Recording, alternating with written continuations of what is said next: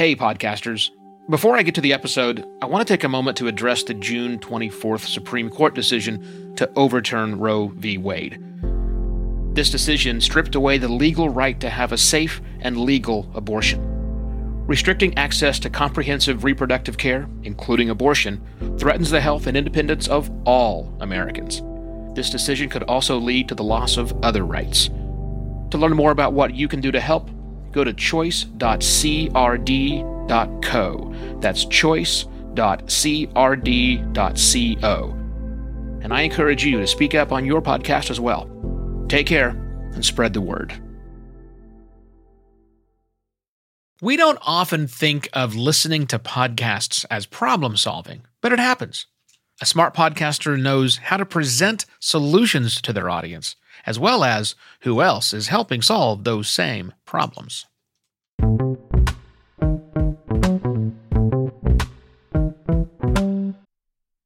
Hello and welcome to another Podcast Pontifications with me, Evo Terra. What are the problems your audience needs to be solved? Understanding their pain points can really help you, the podcaster, craft your message, your approach, and set up proper expectations for your audience. Problems fall into one of two camps, typically: acute problems and chronic problems.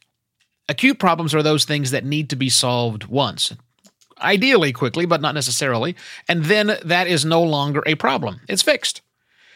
Take filing taxes this year, or any given year for that matter. All the deductions and changes in tax law. Anyone doing that needs very specific information from someone like you, perhaps a podcaster, but that information needs to be somewhat wide because they don't know what they don't know about the problem. But they do only think about that problem once, and then it's gone for at least a year. Now, if you're servicing that audience or an audience like that with your podcast, you need to put out some quick hit content. You need solid titles on that content to help your episodes stand out as they're sorting through what they're going to listen to solve their problems with their podcast that day. Or maybe think about someone going on a really long flight, like 8 hours, and they need a lot of content to keep them entertained or informed while they're in the air. Now, they're going to want to download that content and take it with them. All those episodes should flow together nicely as well. They don't want to be grabbing their phone and resorting in the middle of the flight, even though they could.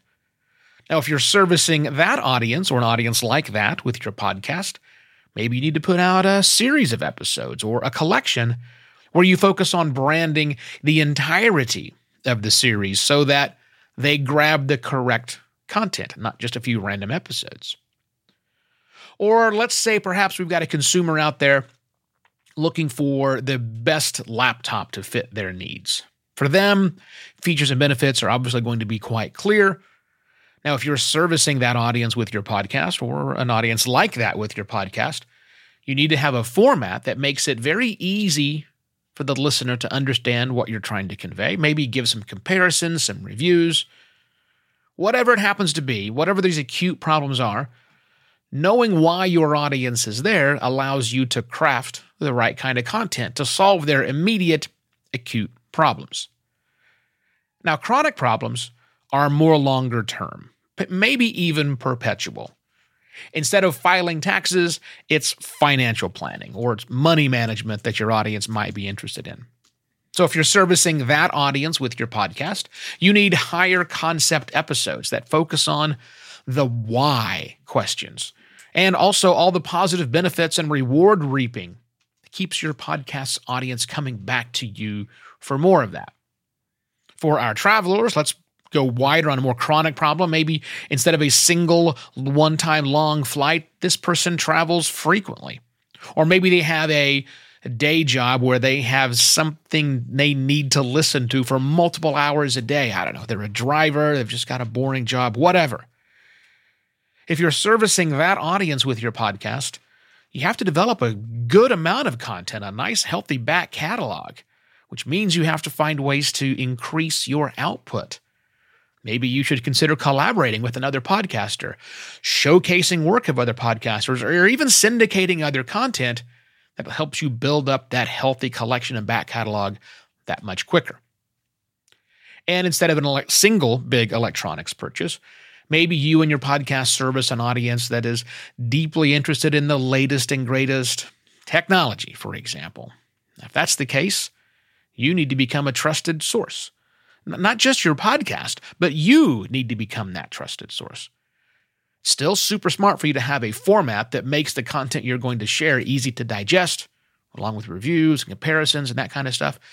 But also, you might need to inject more you into your show to keep your brand recognition high as you become that true trusted source. Now, of course, were it this easy, it'd be great. We'd choose what problems we're going to solve for our audiences, acute or chronic, but it's not that easy. And I'll tell you why right after this. This episode is brought to you by Buzzsprout. Buzzsprout helps you launch a successful podcast with powerful tools, in-depth podcasting guides, and remarkable support. Learn why Buzzsprout is trusted by over 100,000 podcasters at buzzsprout.com. Hey, it's Evo. Thanks so much for listening to Podcast Pontifications, whether you're brand new to the show and to me, or if you've been listening since the very beginning so many years ago. If you like what you're hearing, please share it with another podcaster you know. My mission with Podcast Pontifications is to make podcasting better by inspiring serious podcasters like you. So, if you feel inspired, share the show with another serious podcaster. Send them to podcastpontifications.com. And thanks again. In reality, your audience has both acute and chronic problems to solve. Your task is to make your podcast an invaluable resource to both of those needs, actually. Not necessarily every single need, but most of their needs, both acute and chronic. But here's the reality. It's not just us. You and I both know that it's sometimes much easier to jump on YouTube, do a quick search to find a fast answer. And as much as we podcasters like to gripe about the crap info that sometimes litters YouTube, it's not all bad. There are good stuff. We use it. And we certainly can't beat the searchability of YouTube. Not yet in podcasting. You and I also know that books exist, whether those are paper books, electronic, audiobooks, don't really care. And we also know that those books often make a nice little container of knowledge or entertainment. And they certainly are more often on point with a lot less extraneous content. We also know the experience of consuming a book is pretty darn uniform from cover to cover. So here's the reality again, as much as your audience loves you, they're going to consume other content that delivers the same type of advice you do. That means they're going to cheat on you. And that's okay. I mean, really, the best you can do is make the best podcast content that you possibly can. Just understand that a good amount of your audience may dip in and out of your content as they dip in and out of other people's content over time. You can't solve every single problem that's out there, but you can work to make sure you've covered as much of the problem landscape as makes sense for you and your podcast. With that, I shall be back on Monday with yet another Podcast Pontifications. Cheers. Podcast Pontifications is written and narrated by Evo Terra. He's on a mission to make podcasting better. Links to everything mentioned in today's episode are in the notes section of your podcast listening app. A written-to-be-read article based on today's episode is available at podcastpontifications.com, where you'll also find a video version and a corrected transcript, both created by Alley Press. Podcast Pontifications is a production of Simpler Media. Find out more at simpler.media.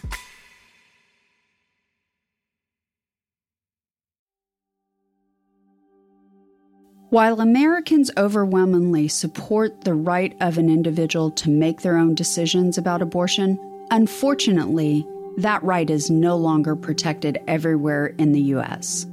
The Supreme Court overturned Roe v. Wade on June 24th. Abortion is a basic healthcare need for the millions of people who can become pregnant. Everyone should have the freedom to decide what's best for themselves and their families, including when it comes to ending a pregnancy. This decision has dire consequences for individual health and safety and could have harsh repercussions for other landmark decisions. Restricting access to comprehensive reproductive care, including abortion, threatens the health and independence of all Americans.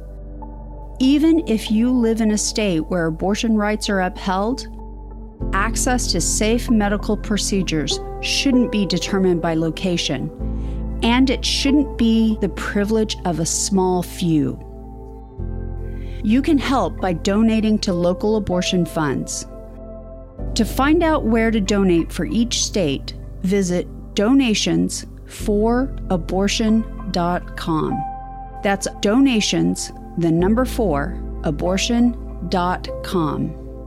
If you or someone you know needs help, or if you want to get more involved, here are 5 resources. 1. Shout Your Abortion is a campaign to normalize abortion. 2. Don't Ban Equality is a campaign for companies to take a stand against abortion restrictions. 3. Abortion.cafe has information about where to find clinics. 4. PlanCpills.org provides early at-home abortion pills that you can keep in your medicine cabinet. And 5. Choice.crd.co has a collection of these resources and more. We encourage you to speak up, take care, and spread the word.